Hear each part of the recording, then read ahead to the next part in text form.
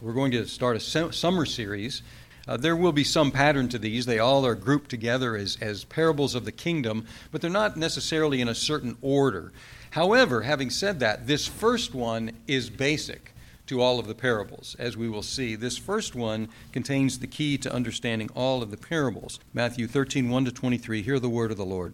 That same day Jesus went out of the house and sat beside the sea, and great crowds gathered about him, so that he got into a boat and sat down.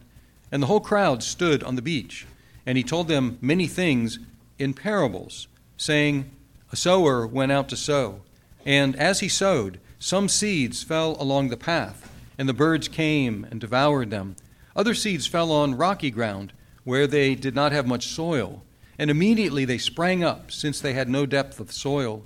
But when the sun rose, they were scorched, and since they had no root, they withered away. Other seeds fell among thorns, and the thorns grew up and choked them. Other seeds fell on good soil and produced grain, some 100-fold, some 60, some 30. He who has ears, let him hear. Then the disciples came and said to him, Why do you speak to them in parables? And he answered them, To you it has been given to know the secrets of the kingdom of heaven, but to them it has not been given. For to the one who has, more will be given, and he will have an abundance. But from the one who has not, even what he has will be taken away. This is why I speak to them in parables, because seeing they do not see, and hearing they do not hear, nor do they understand. Indeed, in their case, the prophecy of Isaiah is fulfilled that says, You will indeed hear, but never understand, and you will indeed see, but never perceive.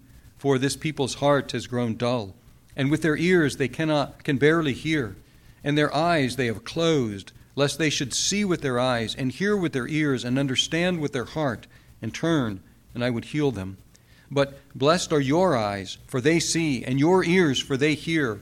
For truly I say to you, many prophets and righteous people long to see what you see and did not see it, and to hear what you hear and did not hear it. Hear then the parable of the sower. When anyone hears the word of the kingdom and does not understand it, the evil one comes and snatches away what has been sown in his heart. This is what was sown along the path.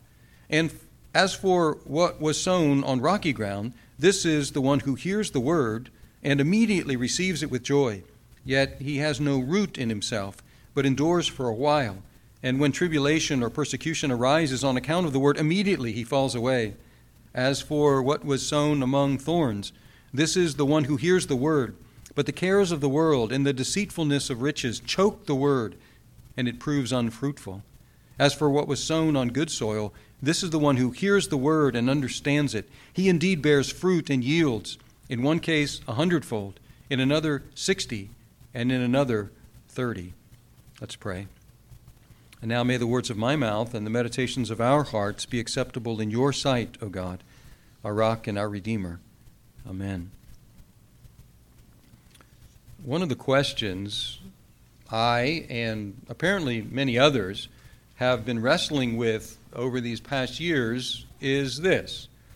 Why are so few people in the United States responding to the gospel message? I think that's evident. You can read this in secular news. You can read it in Christian news. It's become evident that there is not a big response to the gospel in the United States among new people. It could simply be, and I think about this as a pastor, maybe we're just not doing a good job of getting the gospel message out there. And yet, if it's across the board, it seems that maybe it's not just our poor performance, but there's something going on here. It seems to be a widespread phenomenon. There's one estimate, one group that dedicates itself to seeing these trends, says that Christianity is growing at a very small pace in the United States of 0.8%, which compares to around the world, they calculate at 2.6%. And so even the relatively slow growth around the world, 2.6%, we're way below that at 0.8%. But this question that I'm asking and other people are asking is not a new question. It's actually a question that goes back to the very beginning of the preaching of the gospel. And it was a very acute question in the time of Jesus. If Jesus really is the promised Messiah, why did not all or most of the Jews respond in faith to him immediately? They, after all, had been waiting for him for century after century after century. Why did it seem like a small percentage was responding in faith to the gospel? Well, in partial answer to this question, and we see how this fits into Matthew. He's been preaching, and we're getting towards the middle part of Matthew. He's been preaching for a while, and the response has been underwhelming at this point. And so he tells this parable. And this is partial response to that vexing question about why do some people respond and why do so few respond. And in Matthew, in particular, these parables tend to be grouped together. There's a section here in Matthew chapter 13, and then later in the summer we'll be looking at some towards the end, Matthew chapter 20, but they're grouped together here. And they're called parables of the kingdom. Parables of the kingdom, and we'll be over the summer learning more and more about what this kingdom is about and what it calls to us to do. So we have this parable, the parable of the soils, the parable of the sower. This is probably familiar to many of you. It's one of Jesus' most famous parables. And what we have here as we start this section of parables, we have that Jesus went out to the lake, probably the Sea of Galilee, and great crowds were gathered to him. And so what did he do? He got into a boat, and he sat down in the boat, which was a typical thing for teachers to do. The teacher sat down, and the people would stand, the opposite of how we do it today, and he began to teach them. But it's interesting that there was a division between Jesus and the people. He was in the boat, they were on the shore, and this sets up spatially what's going to happen here. There is going to be a division here. It looks like the people are on the shore, Jesus is in the boat, and it looks like the disciples are with Jesus in the boat. It doesn't say that, but it looks like it because he's able to turn to them and have private conversations with them, which immediately sets up an us-them sort of situation. There are those in the boat with Jesus, and there are those on the shore, and we'll see how this first parable distinguishes among the hearers. But even the setting prepares us for that. Now, this is the first time that the word parable is used in Matthew, but it's not the first parable that Jesus has told. You can go back and find that he told parables, for example, in the Sermon on the Mount in chapters 5 to 7, but it's the first time the word shows up, and it says in verse 3, and he told them many things in parables. Now, it's kind of difficult to define a parable. And I don't know how many dissertations have been written about and books have been written about what exactly is a parable. But it does have this thing in common. Some of them are very long, like this one, and they're very involved, and they have many elements. Others are just real short one-liners. And we'll be looking at some of the one-liners this summer, and we'll be looking at some of the bigger ones as well. So it's not a question of size, but what they all have in common is this. They are stories whose meaning does not lie on the surface. The meaning does not lie on the surface. And so they require something more. There's something missing in them. There's the key that's not there. They require something of the hearers in order for the hearers to understand them. And so that's a way we could define parable. It's a story whose meaning is not on the surface and therefore requires something more in order to understand them. Now, this parable is a fairly involved parable. And it has these four elements. It has a sower of seed. The sower goes out to sow in verses 3 to 8. That's how it starts. A sower went out to sow. And then he spreads seed. And we have the seed that's falling in different places. And then we have four types of soil. We have the soil that's along the pathway. It's hard. We have shallow soil. We have rocky, or rather that's the second one, rocky, shallow soil. And then the third soil is soil that already is occupied with thorns. And then the fourth soil, there's a distinction among the fourth soil. It's good soil, but even there, it's different levels of goodness to the soil. And so we have a sower of the seed, we have the seed, we have four types of soil, and then we have 6 results. So there's 6 results, there are 3 results that are negative, and there are 3 results that are positive. And so what do we have here? The soils are the hard soil, the rocky soil, the thorny soil, and the good soil. And the 6 results, what are the 6 results? Well, the seed in the first case is eaten up. It disappears. It produces absolutely nothing. The second case, it's seed that grows up quickly, but it's scorched. It doesn't have roots, and so it withers. So we have eaten up seed, we have withered seed, and then the third case, we have choked seed. So the seed produces, but there are all these thorns and weeds, and they grow up as well, and they choke out that plant, and so it doesn't produce either. So those first 3 have in common that they do not produce any fruit. And then we have the other 3 outcomes, the good soil, but 3 different levels of good soil, and those 3 outcomes are kind of best, better, and good. And it starts with best, 100-fold, then it goes to better, 60-fold, and then it goes to good, 30-fold. And so that's the parable. Now, at the end of the parable, Jesus says this, kind of enigmatically in verse 9, "He who has ears, let him hear." And once again, we see a division here. So we've seen a division in the parable. It's dividing it into 4 or 6 categories.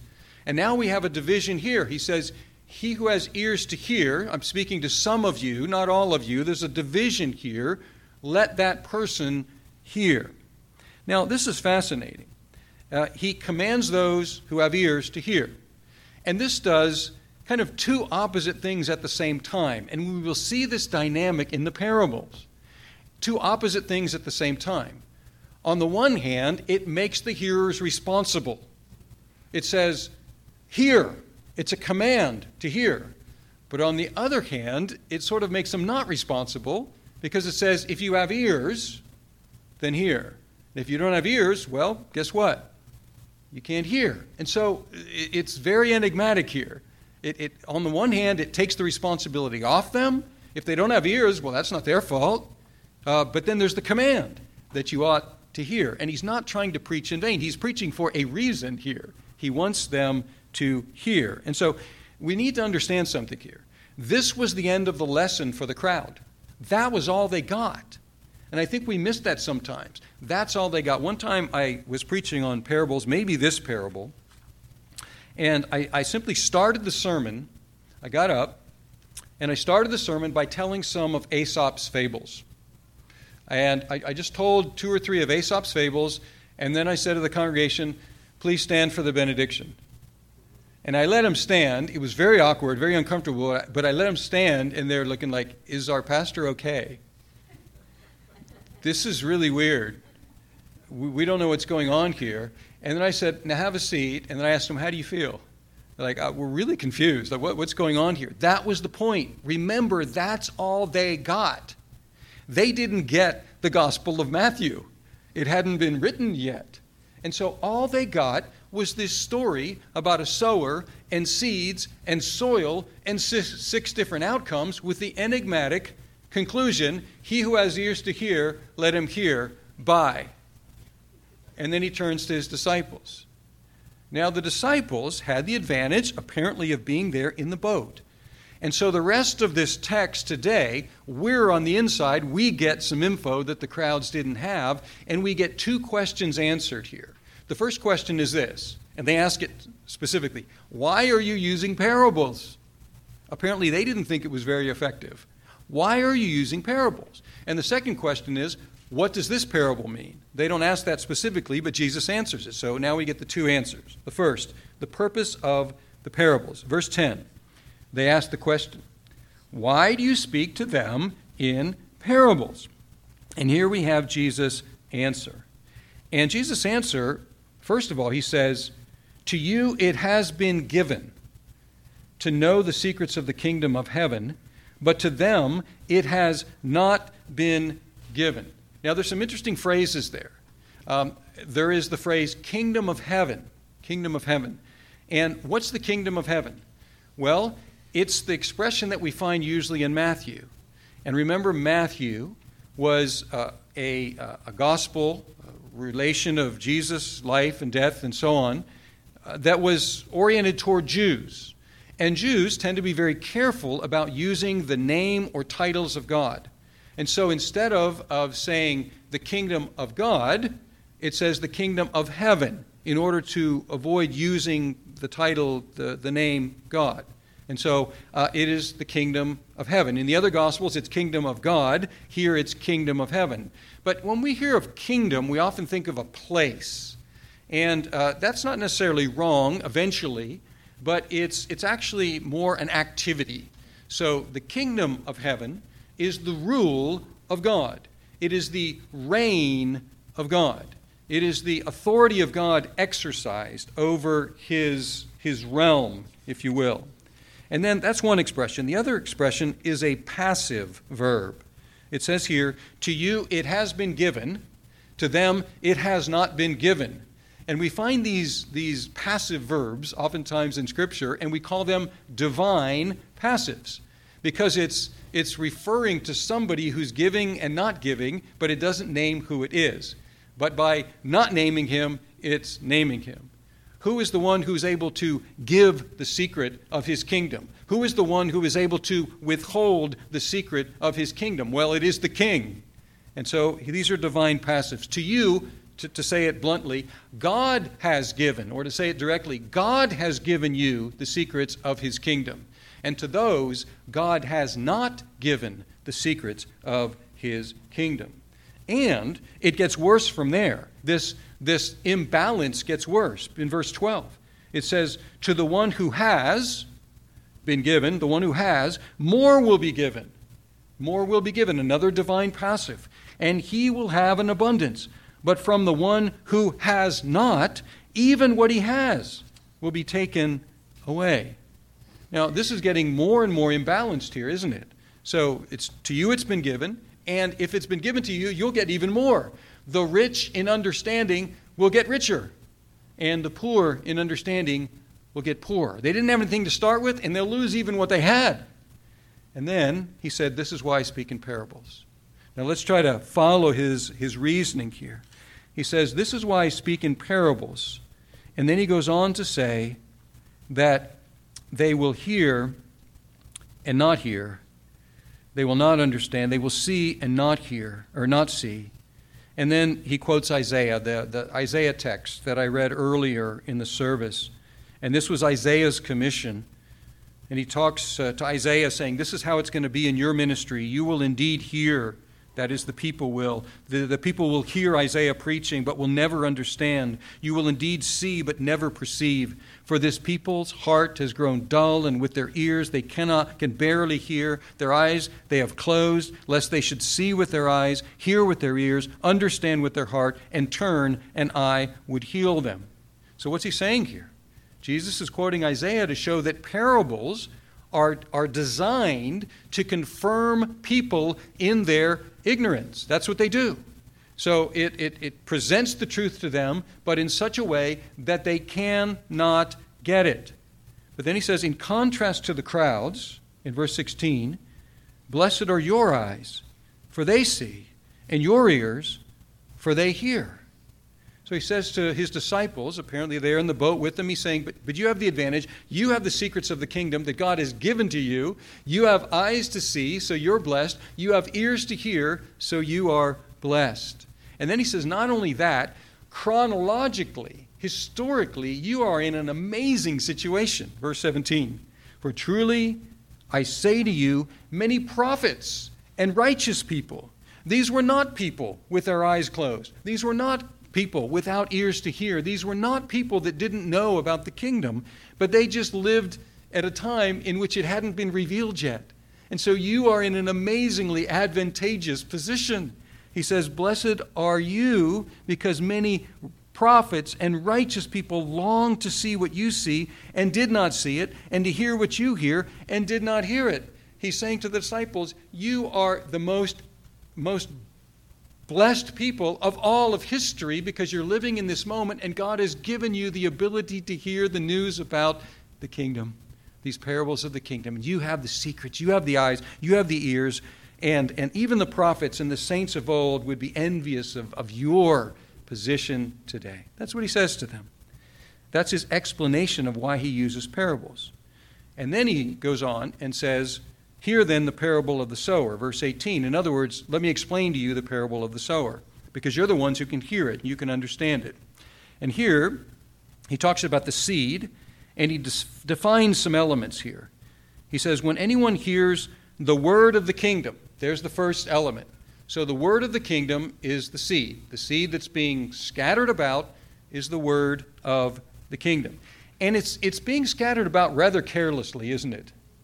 It's being thrown about everywhere. And it's falling in all sorts of places. And it falls in 4 different types of soil. So the seed along the path is the one who hears it, hears the word of the kingdom, doesn't understand it, and it's gone. And there's actually a malevolent force here. It says the evil one comes and snatches away what has been sown in his heart. So it doesn't penetrate, and there's another force that comes in, an evil force that says, okay, I'm taking it away. It doesn't produce any effect. So that's a hard hearer, we could say. The second type of hearer we could call a shallow hearer, and that's in verse 20. Hears the word and immediately receives it with joy. Immediately. And looks like an excellent response, and yet doesn't last long, because then that person finds out that the word has some complications. If you really receive this word, that there will be some opposition, there will be some persecution, and immediately say, I didn't count on this, and they're out. And they fall away immediately. And then the third type is a bit more promising. It's the one the soil is okay, but the soil has lots of other things in it. In verse 22, sown among the thorns, this is the one who hears the word, but the cares of the world and the deceitfulness of riches choke the word, and it proves unfruitful. So this one is more promising, but it gets choked out. We could call this what? A distracted hearer? A preoccupied hearer? A hearer that gets diverted into other things. And then we have the final one is the attentive hearer. As for the one that's sown on good soil, this is the one who hears the word, understands it, and bears fruit and yields, in one case 100-fold, in another 60, and in another 30. So we have large, medium, or small responses, harvests to the word. Now, if we drop the parabolic language, if we drop the metaphor here, we can say that the first 3 groups are those who hear the gospel of Jesus Christ preached, but they end up not being believers. They end up not having faith. And even if they made some temporary initial response, and that response may have lasted for a while. In that third case, we don't know how long that plant grew up before it was choked out. And so what we have here are one, the first group never pretends to be Christian. The second group, for a little while, says, yes, I'm in, but then gets out very quickly. The third group maybe lasts a little while longer, or even a long while longer, but ends up not being a true believer. This is important to emphasize in our context, because for the last, couple hundred years, we have done evangelism in the West in such a way that we tend to count as genuine believers, anyone who makes any sort of initial positive response to the gospel. And you've heard this. So-and-so had a campaign in such and such a place, and 1,500 people came to Jesus. And then we say, 1,500 people are in the kingdom. They are saved. They are Christians. And then if you were to follow those 1,500 people and follow them up, you would probably find that a number of them didn't last the week or the month or the year, never got connected, never continued to show attention to the word. Some of them might have lasted longer, and some of them, of course, thanks be to God, are in that fourth category. But we need to be careful about how we count, because here it's saying that there are those who respond but never produce fruit. And by the way, that is the test. The test is not what one says immediately or even for a little while. The test is the fruitfulness of one's life. That's the test of whether one is a Christian or not. It's tragic, and it is actually harmful and cruel on our part as Christians to pronounce people Christians when there is no fruit in their lives, because we are giving them a false hope. And so we need to take this very seriously if we are Christians and involved in the work of evangelization, as we ought to be. The test is fruitfulness. However, in this parable, fruitfulness is not defined. Other aspects are defined, but fruitfulness is not defined, and it doesn't need to be, because in the Gospel of Matthew, there was another sermon that was preached, the Sermon on the Mount, and in that sermon, fruitfulness is defined. And if we go back to the end of that sermon in Matthew 7, and we look at, let's say, verses 19 and following, every tree that does not bear good fruit is cut down. This is a parable. It's not called a parable, but here's parable language. Every tree that does not bear good fruit is cut down and thrown into the fire. Thus you will recognize them by their fruit. And then notice 21, not everyone who says to me, Lord, Lord, will enter the kingdom of heaven, but the one who does the will of my Father who is in heaven. On that day many will say to me, Lord, Lord, did we not prophesy in your name and cast out demons in your name and do mighty works in your name? And then I will declare to them, I never knew you. Depart from me, you workers of lawlessness. Everyone then who hears these words of mine and does them will be like a wise man who built his house on the rock. There we have the definition and the picture of fruitfulness. And so this language of fruitfulness is the test in this parable of the sower or the soils. And this is really a challenge, not just in a context of what about those outside who are coming in, but those of us who have been believers maybe for quite some time. This parable is very challenging to us because it talks about different levels of fruitfulness, even for those who hear and understand and believe and produce fruit. There are here 3 different levels of fruitfulness that are described. And the goal of the Christian life is not this. It is not, how little fruit can I produce and still be in the kingdom? That's not the goal. Seed is to produce as much fruit as possible. The goal of the Christian life is to see how much fruit we can produce with that we have received. And by the way, we of all people in all of history have more access to the Word of God than any other people in all of history.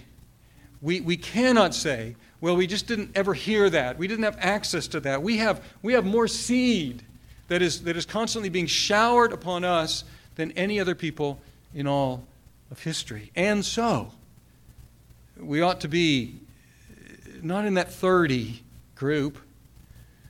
Better to be in the 60 group, and even better to be in that 100-fold group. How much can the Word of God produce in us? You see, it depends on our response to the Word, how fruitful we will be.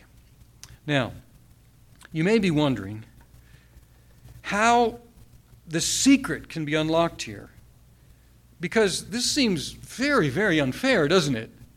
And very odd to preach sermons to a crowd that don't have any way to get it.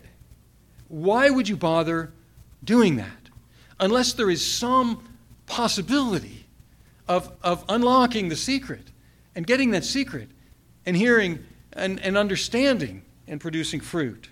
So what is the secret that can unlock this parable?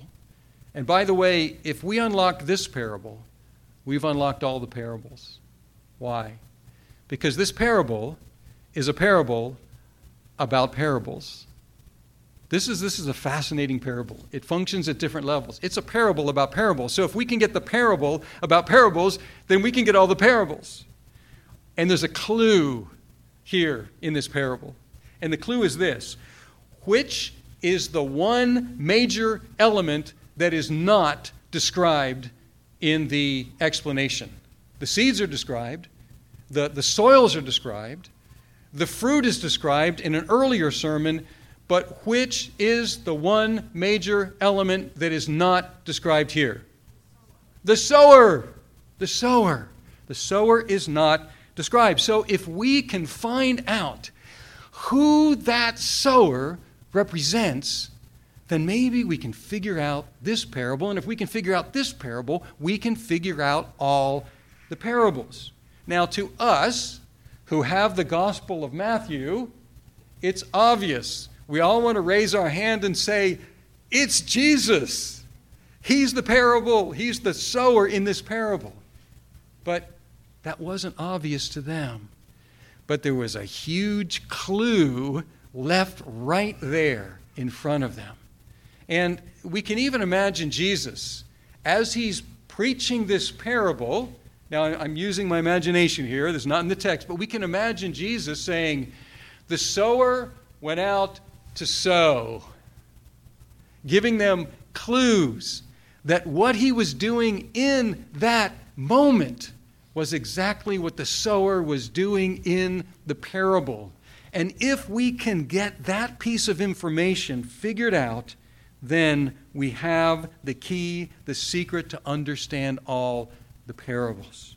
This fact softens the exclusive nature of the parables, because in the description, it's just, well, this confirms them in their ignorance. They don't have ears to hear. They don't have eyes to see. Too bad. Even what they have is going to be taken away from them. That's at first how it sounds. But then we stop and think, well, then why bother preaching parables at all? Why address the crowd at all? If the only purpose were to confirm them in their ignorance, there must be another purpose. And this idea of the secret of the kingdom, and that secret of the kingdom is Jesus, that softens that hard edge of the exclusivity of the parable. On the one hand, the parables do confirm people in their ignorance, but on the other hand, they're thrown out to everyone. Do you see how recklessly? Do you see how liberally? Do you see how abundantly the parable is being thrown out to the whole crowd? It's being given to everyone as an invitation to find out who is the key to the parable, who is that sower. And once we know who that is, we get it. And so if you can find out, if you haven't already, if you can hear that today, that these parables are about Jesus, that's the secret, folks. If you want to know what the parables are about, if you want to know what the kingdom of God is about, it's about Jesus. It's about Him. He's the King. This was a stumbling block, these parables, but there were other stumbling blocks to come, because then they'll find out that He's the King who doesn't conquer but is conquered, who doesn't kill but is killed, and then rises from the dead and conquers. That wasn't what they were expecting either. And that's why many stumbled. But if you can understand that this is what the kingdom's about, and that this is what these parables are about, it's about Jesus, who lived, who died, who was raised from the dead, and who reigns over all things. That's how this gospel ends. All authority has been given to me in heaven and on earth. What's he do? Finally, in chapter 28, he says, I'm the king. I own it all. It's all mine. I rule and I reign, and take this message to the ends of the earth. Then he finally drops the parables at the end, and he spells it all out for us. But we can know that now. If you can know who is this sower, who's the one that brings the word to us, if you can know that this is about Jesus, this parable, then you have the key to understand all the parables that we're going to be looking at this summer, so that you can hear, you can understand, you can believe, and you can produce much fruit. Let's pray. Our God, we thank you that we are in such an amazingly advantageous position, living in the time in which we do. We have an advantage over the prophets and the saints of old in the Old Testament. We have an advantage even over those who got to hear Jesus preach in the flesh, because they didn't get the explanation. And here we have it written before us in our own language, Lord. And we pray that we would be, all of us, among those who have ears to hear, eyes to see, hearts to believe, and that we would not be those who produce little, but as your seed is constantly showered upon us, O God, may we be attentive to it. And Lord, we pray that we would be those who produce 100-fold fruit from that which you have sown in us. And we pray also, O God, for those on the outside, that by your grace they wouldn't remain on the outside, O God, but that through our efforts, as feeble as they might be, to get the word out to them, we pray that you would give them also eyes to see and ears to hear, so that they too might know the secret of the kingdom and enter into that kingdom through faith in Jesus. And we pray this in his name. Amen.